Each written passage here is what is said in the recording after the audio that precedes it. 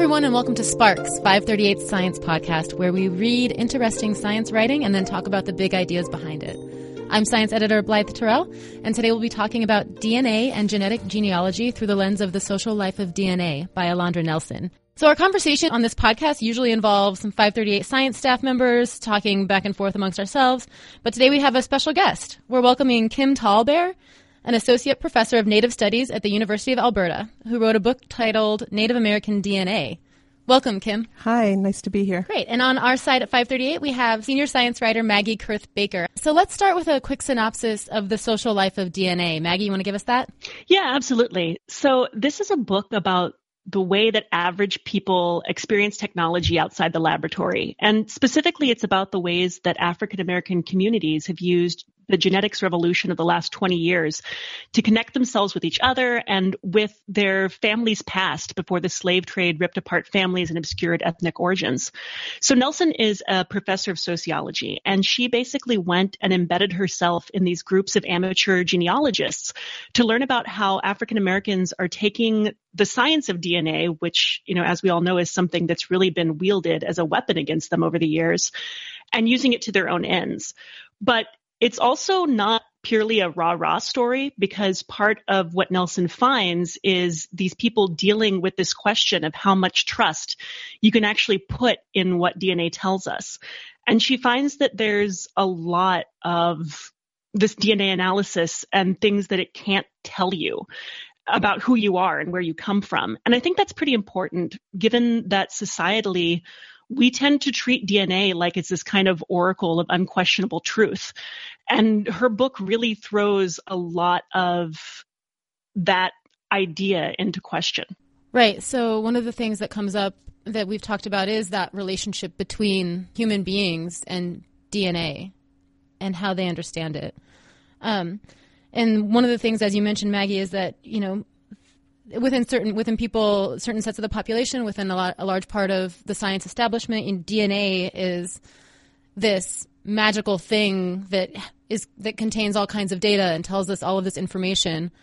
But are there risks associated with treating it that way and thinking of it that way? I think that Nelson really starts to kind of outline this idea that there might be risks associated with that.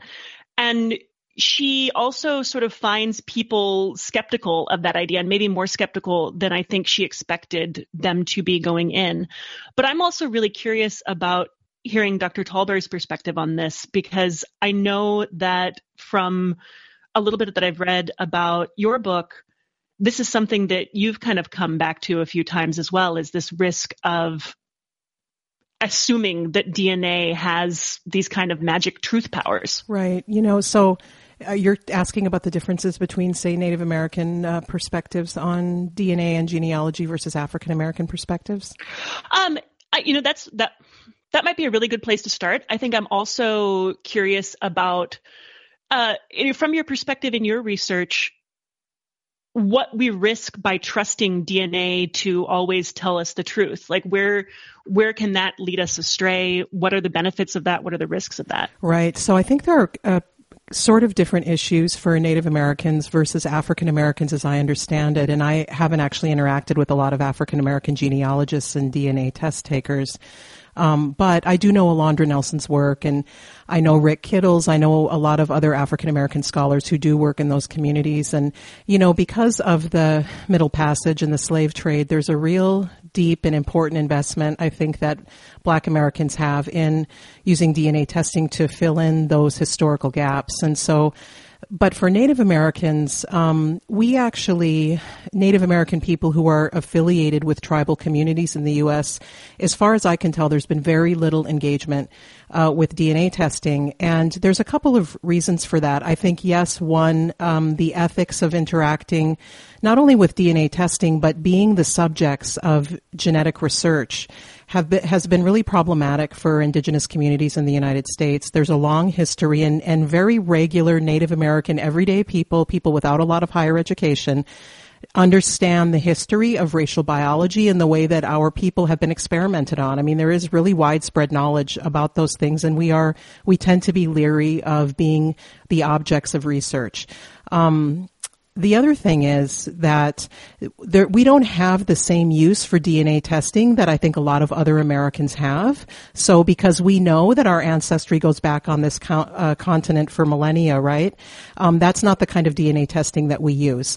And the ways that we determine tribal belonging don't have anything to do with tracing your ancestry to a founding ancestor. They have a lot to do with being born to tribal members, with tracing your ancestry back, say, only 100 or 150 years to these base rolls that were developed in the late 19th and early 20th century when the United States government was corralling natives on reservations and then suddenly needed a list of Indians in order to manage our ancestors.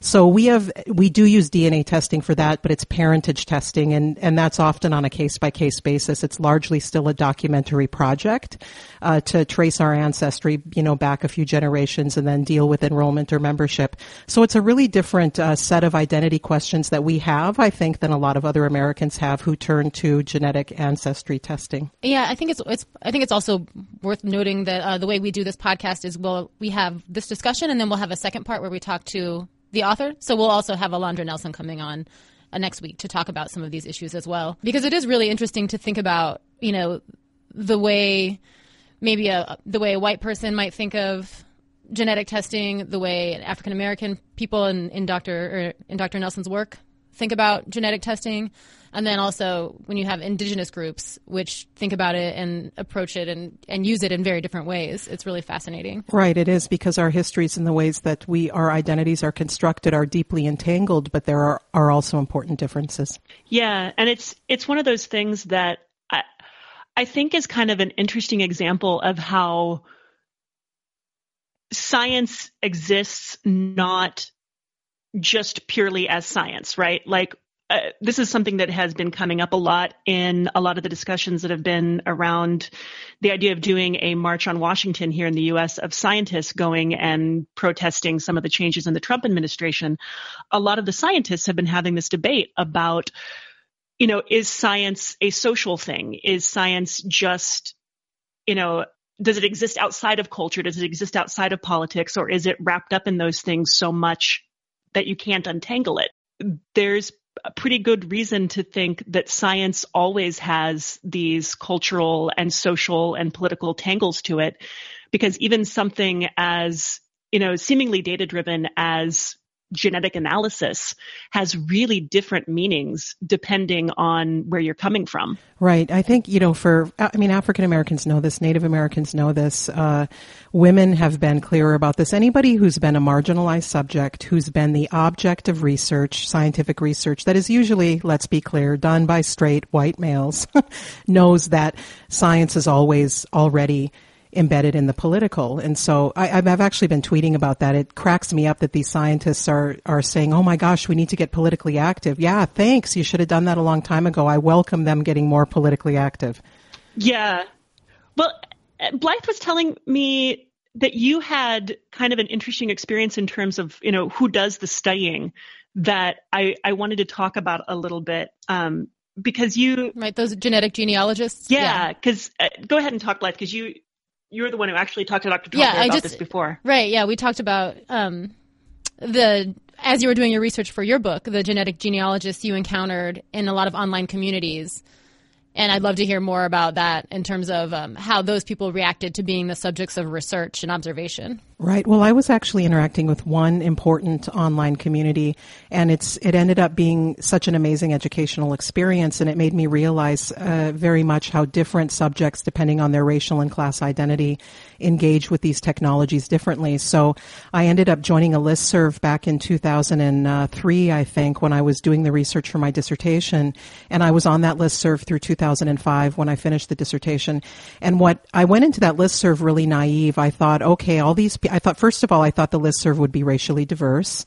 It didn't have a racial kind of identity category to it or anything like that. But it ended up being largely, overwhelmingly, self-identified white people. They might call themselves WASPs or European Americans or whatever term they used. But what became clear to me was that people who are looking for markers in certain parts of the world, they tend to be racially identified in certain ways. So I learned very quickly that it made sense that it was a bunch of white people on that listserv because they were largely looking for European ancestry, versus if you go over to African Ancestry and Rick Kittle's company and his online services, it tended to be largely African Americans looking for markers on the continent of Africa. So I ended up in the middle of this bunch of white people, and if you know genealogy, even absent genetics, there a lot of retired people tend to do this because it's incredibly time consuming and people become really, really good, meticulous researchers. So it was populated by a bunch of old white people. It was fascinating. But I expected many of them, they were also, in addition to looking for European ancestry, they were looking for Native American ancestry. Now, they were never looking for recent African ancestry. Of course, all of us have African ancestry going back, tens of thousands of years. So it was I began, and I'm a race scholar, so I noticed the race constructions very quickly here. So it was really interesting how they could have no problem with their identity as white people or European Americans. They were very comfortable in that identity, unlike other people who have written me emails and come to my talks. They weren't looking to racially shift into a Native American identity, even if they found a little bit of Native American heritage through their DNA. And so what I found was they were largely highly educated people. Many of them had been trained in STEM fields. They followed the science very closely. They read scientific articles. They went to these national genetic genealogy meetings. Some of them had relationships with the DNA testing companies. They were researchers themselves. And I learned a lot from them about the science. And then the scientists from some of these companies were in regular conversation with them, talking about new iterations of tests with new panels of markers and things like that. And so my expectations were what happened was vastly different than my expectations. It was a really interesting learning experience. The other thing that was really funny, though, I was on this listserv all day, every day for a couple of years. It was just such a fascinating, and that was my virtual ethnography, my field work, if you will.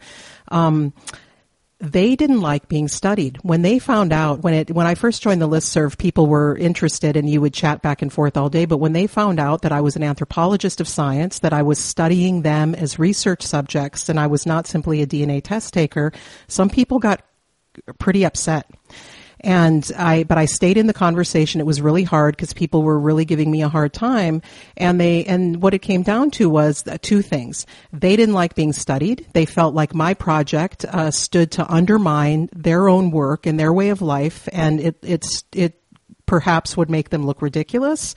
They felt like my anthropology of science was going to do nothing for them, so why should they participate in my research and be my research subjects? They also were really, really critical of social science theory and humanities language. And so I ended up giving a talk at Stanford on this topic, and somebody came and there were quotes that were taken from my talk talking about genetic fetishism, and I got raked over the coals for having this obscure social theory language, and how ridiculous was it that I was talking like that. These are people who tolerate so much complex language if it has to do with genetics. So number one, they didn't like being studied as white people. Number two, they were scientific chauvinists who thought that other forms of knowledge were less than. So in the end, it was really interesting to me. I said, yeah, now you know how Native Americans feel.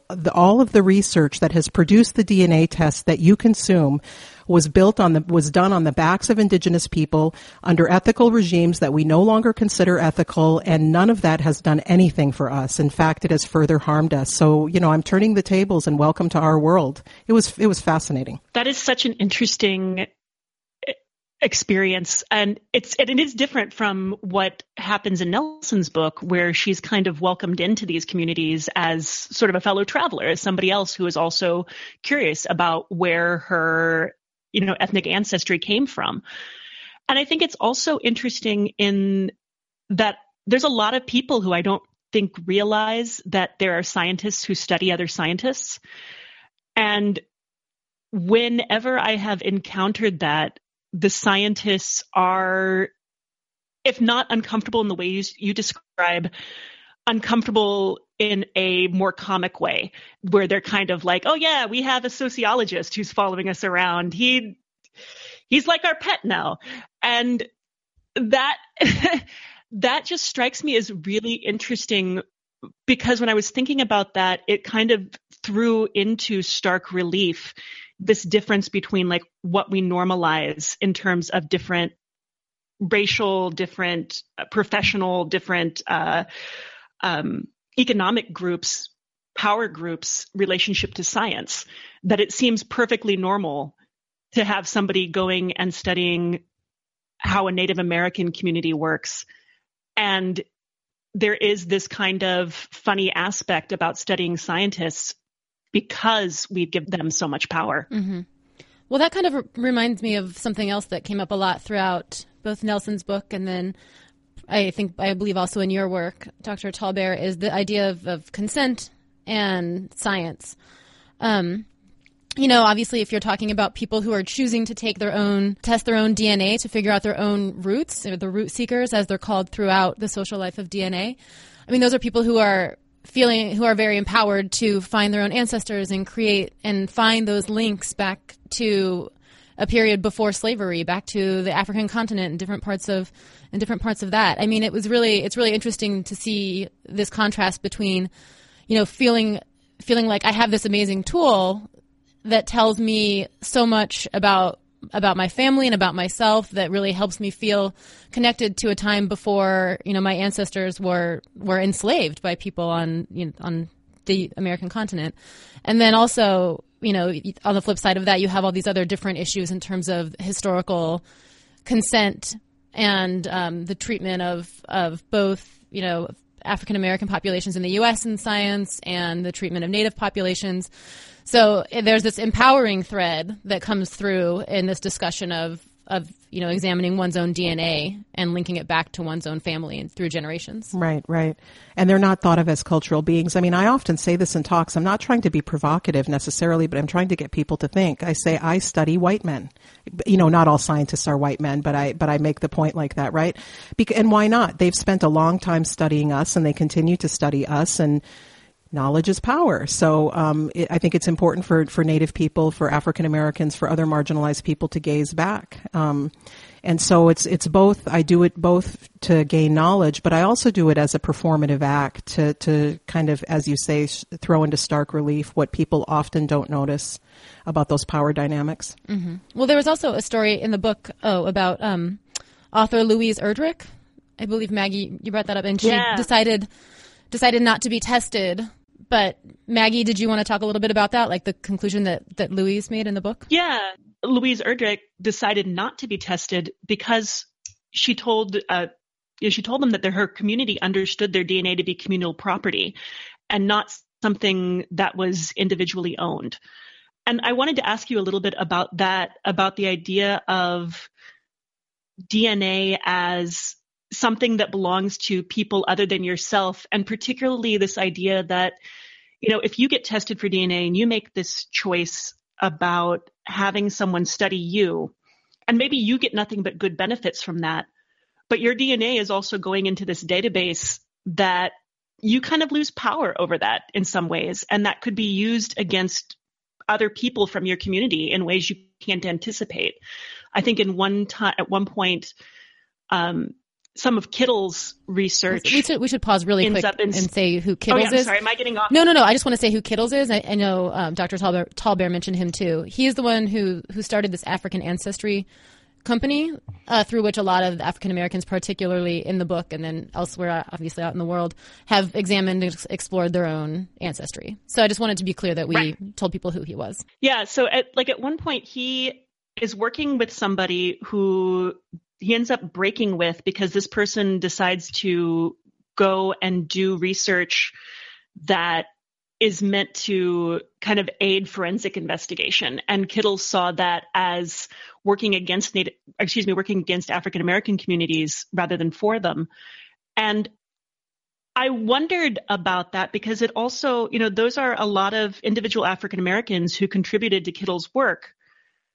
And also, though, contributed to the work of this other guy. Yeah, well, good for Rick Kittles. I'm glad he did that. Those forensic databases are dangerous for people of color. African Americans and Native Americans are disproportionately incarcerated and disproportionately in the so-called criminal justice system. So yeah, it's a real concern. I'm curious about sort of how you see that line between your DNA as something that you personally own and your DNA as something that is part of your community and is part of like what connects you to other people and risks and benefits that you all share. Right. There are some special, I think, aspects of that for Native Americans, but for genetic genealogists in general, they also know, even within extended families, that they may find things about their ancestry that their family members don't necessarily want to know. So I know on that online listserv I studied, they do have meaningful conversations about, one person may want to know something and somebody else may not. And so at that level, this is a question that affects a lot of people who do DNA testing.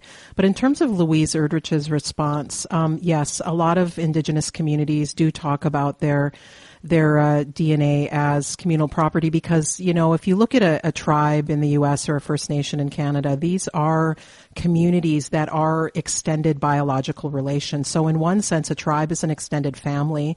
It's also a political entity in a broader community, but we are special in that way that we are a big extended family that has governmental authority.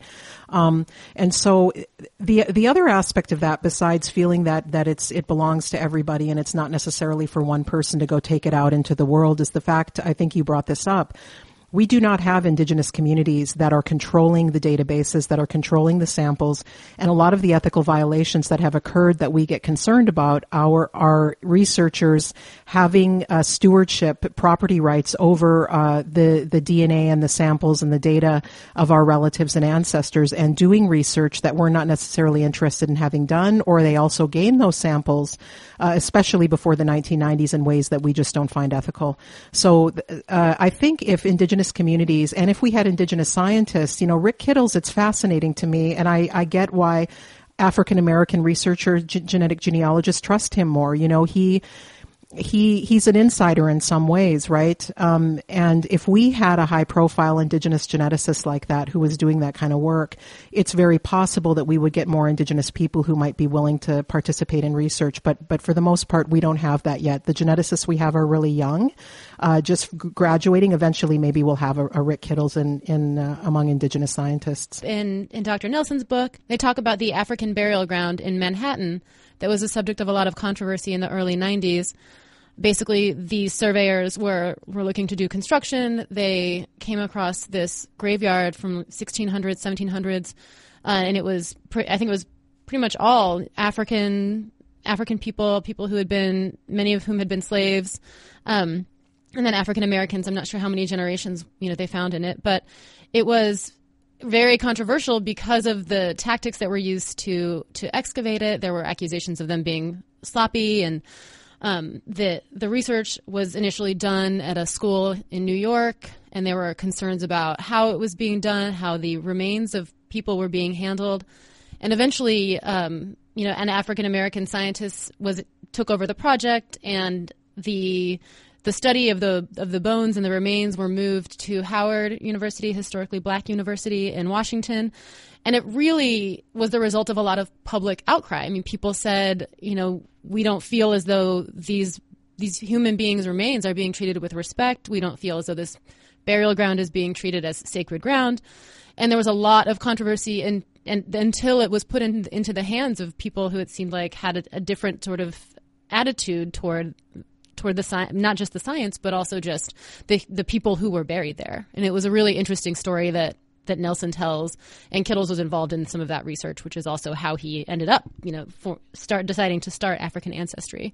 So it was a really interesting story. Yeah, I know a lot of the people you're talking about, and I've heard them talk about the African burial ground, but I haven't actually read that account. It's really quite moving to me, actually, because it reminds me of the way that indigenous communities deal with remains, right? I mean, these are human beings, and they have a life force in them that we don't view as having passed with death. And if you look at the federal guidelines around research ethics, you don't actually have to do human subjects ethical review when you're dealing with remains, as if human remains are no longer human, as if they're just these completely inanimate non-human objects. When I learned that, I was like, that is just so Eurocentric, right? Like indigenous people, we just don't look at it that way. And we do have a feeling about treating human remains in a certain way. There's also that painful history probably around the African burial ground. So yeah, I'm really, happy to hear that all happened and that, they went to a historically black college. I think that it must have been a really, kind of important moment, a spiritual moment, an ethical moment for the people involved. I was really surprised. I had never heard that the DNA work around the African burial ground that was done at Howard and that Kittles was involved in. I didn't realize that was some of the first major DNA analysis research that had been done on human remains. That was something that, I had never learned. And it was a part of scientific history that had kind of been left out of how I learned about DNA analysis when I was in school, which I think is another one of those examples of the way that we kind of segregate science, where you only hear about, if you are a white person in the sciences, what you hear about is the sciences that have primarily involved white people. And you don't hear about things like the African burial ground research until you start looking at things through, I guess, a more inclusive lens. So I had one thought that came up when we were talking about, we had kind of talked about how there's this African ancestry database that Rick Kittles is in charge of. And, a lot of people are really familiar with like 23andMe, which there have been stories done about how not racially diverse their database is, that it does skew heavily towards people of European ancestry. And it occurred to me that we're putting together these DNA databases that people are using for ancestry work that are really segregated. And I don't know I don't know like what meaning that would end up having for the science that comes out of these things. Particularly if, as you're talking about, Dr. Tallbear, there aren't a lot of Native Americans who are particularly interested in being a part of these ancestry research programs. So they aren't really contributing their DNA to this stuff either. It seems like what you end up getting is these highly segregated databases that can only really tell you about your ancestry in one narrow sliver of what there might be. Yeah, I think also because, African Americans, Native Americans, when we do engage with science, many of us are explicitly political about that. I mean, if you've seen Rick Kittles give presentations, he opens up with a graph of a slave ship, and he shows how tightly packed those bodies were. He talks about the percentage of people who didn't make it. That's pretty hardcore. And that's how he starts out his scientific talks. It's really important, to put this kind of science in context. And Indigenous people will also provide historical context for this research as well. And you just can't get away from it. So I think that is really kind of an important difference. I think the sciences as well, there's still, the natural sciences are still trying to distill the politics from their work. So you often don't hear about, say, histories of racial biology and racial science that gets distilled from the things that are taught to students now because those are considered failures or bad science or something. Whereas I feel like in the social sciences and humanities, we do a little bit better job of talking about the things that went bad in our disciplines. So our students learn about those political histories. So I to get back on this other thing too, I like to work with critical scientists, people like Rick Kittles and others who are not trying to abstract politics from their work, who are being real about those politicized histories. I think that's better science.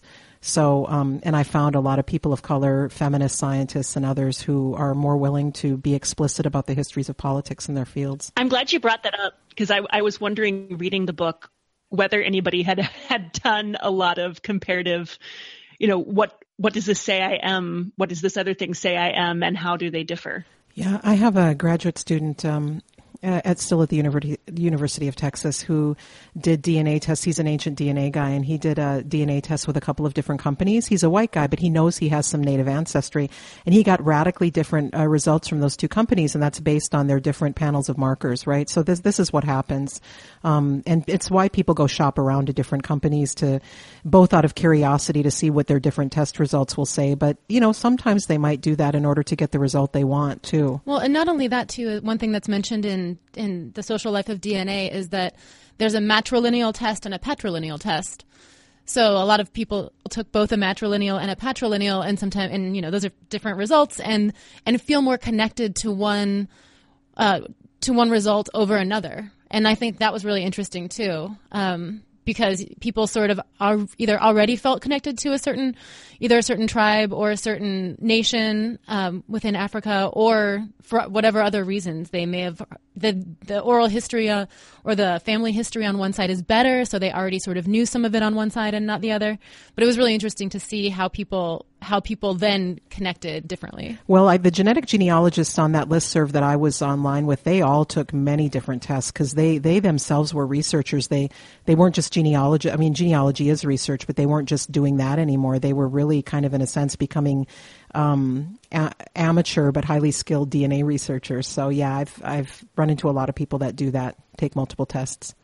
What Blythe just brought up kind of reminded me of how in the book there's this moment where a woman who had been doing her family's genealogy, based on sort of more traditional ways of doing genealogy, had kind of come to this conclusion that they had some kind of relationship to the Khoisan people. And she went in and got her matriclan, I think it was, done from African ancestry, and that didn't turn up at all. It ended up being a completely different ethnic group in a completely different part of Africa. And she felt really disappointed and had this moment of kind of trying to readjust her identity of who she saw herself as, which I guess goes back to that Sarah Lawrence Lightfoot thing also, where she kind of had the same experience. But that moment sort of made me think about some of the stuff we've been talking about how these genetic results have different meanings for different populations based on culture and society and history and how they've been treated by power structures. Because there's disappointment, and then there are legal implications. And it seems like you were talking earlier about how, when you're talking about tribal enrollment, there are bigger legal implications, I would assume, for not having the genetic ancestry you thought you had, which would be different from what, African Americans with that experience were having in this book, and would be different from what I would experience if I were to suddenly find out that I wasn't as German as I think I am. There's a very different result that can happen when your ancestry has been politicized and legalized. Yeah, well, this is why Native American communities they use parentage tests when they do DNA testing as part of tribal enrollment, and they don't use the genetic ancestry test because, again, those are pointing back to some ancient unnamed ancestor on this continent or another one. But yeah, the parentage tests can be a little bit dicey. Many tribes tend to use them on a case-by-case basis, say if parentage is in question, and it's usually paternity, and you need the biological father's documentation to enroll a child in a tribe, then you would do a paternity test and say, okay, yes, he is the bio dad. We can now use his documentation to enroll that child. But sometimes, some tribes, I think it's a minority, but there are some that will do across the membership parentage testing, who are trying to manage their roles in much tighter ways. And when you go in and you test an entire population, whether it's a room full of people or 5,000 people in a tribe, and you do a parentage test on everybody, you're going to find misattributed paternity. And so if you find that somewhere along the line, you might end up, say it was 2 generations back. Somebody's grandfather isn't really their biological grandfather, and enrollment of all the offspring went through him. Say the wife was non-native. Suddenly, that whole branch of the family can get thrown off the tribal rolls. That has happened. I get really dismayed when tribes do that kind of parentage testing. It makes me really sad, and it's always got to do with money. Can you clarify just to make sure that our listeners, I guess, understand it, what you mean by parentage testing? Is that just a paternity test? The DNA profile, Yeah. right, can be used as a paternity test, but that's also the form of DNA test that's used, say, in criminal cases. Gets down to your individual genetic makeup, and then you can tell your biological parents. Yeah, you can do sibling tests, cousins, aunt, uncle tests, grandparent tests, things like that. So that's for close biological family and individual identity. That is the DNA test that a tribe or a First Nation will use, if they use one at all. They do not use those genetic ancestry tests because those don't point to named specific ancestors. They point to ancestry very far back. That was definitely something that came up in the book a lot, and I think was something that, this book had a lot of things where it touched on facts about science that I knew, but because of my job, I exist in this space of knowing science from an academic perspective in some ways, and also from a pop culture perspective in some ways. And there are places a lot where these two things clashed. So like that bit about the genetic ancestry testing really only showing you like these far back connections and not necessarily telling you about, your great great grandma. That is, I think, stuff I knew intellectually, but hadn't really put together in an important way until I read this book. And it seemed like it was something that turned out to be really important for a lot of the people that Nelson was interviewing, because there were some people that were just like, yeah, I guess I'm related to this ethnic group in this part of Africa 40,000 years ago. And that really wasn't what I wanted to know. And that made me wonder a lot about like how useful that information is to people. Because most of the time what we really want to know is about the relatives that we can conceive of in our narrative history, not necessarily the people 40,000 years ago. Yeah, it's interesting. I've watched a little bit of Skip Gates' show. Is it African American Lives, I think? I guess I understand. It's a little hard for me because I'm a Native American and I have this well-documented history and ancestry going back for so long in a particular part of what is now the U.S. So it's a little hard for me to understand wanting to reconnect to ancestry on another continent. But what I've seen on that show is you'll have people who will find out that they have markers that they share in common with, say, people today that are Zulu. And then they'll say, well, okay, so I'm Zulu. But did Zulu as a category, as a people category, exist back when their ancestors were kidnapped from Africa? Their ancestors may be the common ancestors of people who today identify as Zulu, but people move around. Their ethnic categories change. They disperse as peoples and coalesce as new peoples. So it's interesting when people say, well, I think I'm Zulu because I share markers in common with them. That's kind of a stretch. But I guess there's an investment in having that kind of, ethnic identity when one has this terrible history of having had their ancestors kidnapped and, brought over in chains. So that's very different than the way that I identify as Dakota, right? I was raised by a Dakota mother, grandmothers in a Dakota community. And yes, we share genetics in common, but I also have genetic ancestry through people who are today Cheyenne and Arapaho, people who are today Chippewa from Turtle Mountain in North Dakota. I have European ancestry. But my Dakota identity, which is my primary identity, is because I was raised in a tribal community like that. So there is genetics there, but that's not the basis of how we construct that identity. So as I say, I do have sympathy for people that do that, but it's also kind of a strange project to me. Interesting. And I think, and one of the things that does come up at the beginning of the book too and throughout is this idea of, people who were taken from Africa, brought over through the Middle Passage to become slaves in the U.S., were then racialized. So it was the same thing. Like they were sort of forced to be racialized, and that ethnicity was taken away. So I think part of it too is, there's a thread of, we didn't even get into the thread of reconciliation, threads related to reparations. I mean, it's a really fascinating look at all of these different issues that are that are being tied to something that feels highly technical. It's a lot of these, it's tying all of these social, cultural, historical issues to DNA, and it's really fascinating. So I think I would recommend this book to people. What about you, Maggie? Oh, for sure. Yeah, I would give the caveat that it's well written, but the style of writing is not pop culture. The style of writing is academic writing. So if what you're used to reading is pop culture science books, that might feel a little weird to you at first, but it is well written and it's fantastic. And it really gave me a ton to think about. Mm-hmm.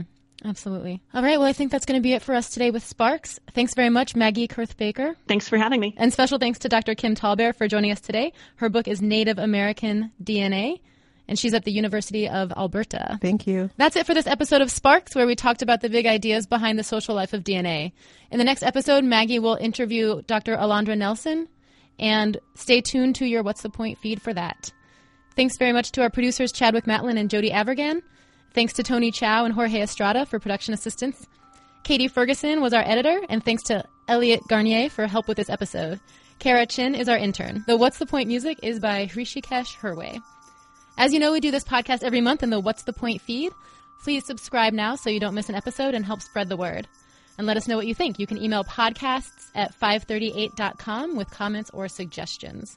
I'm science editor Blythe Terrell. Thanks again for listening.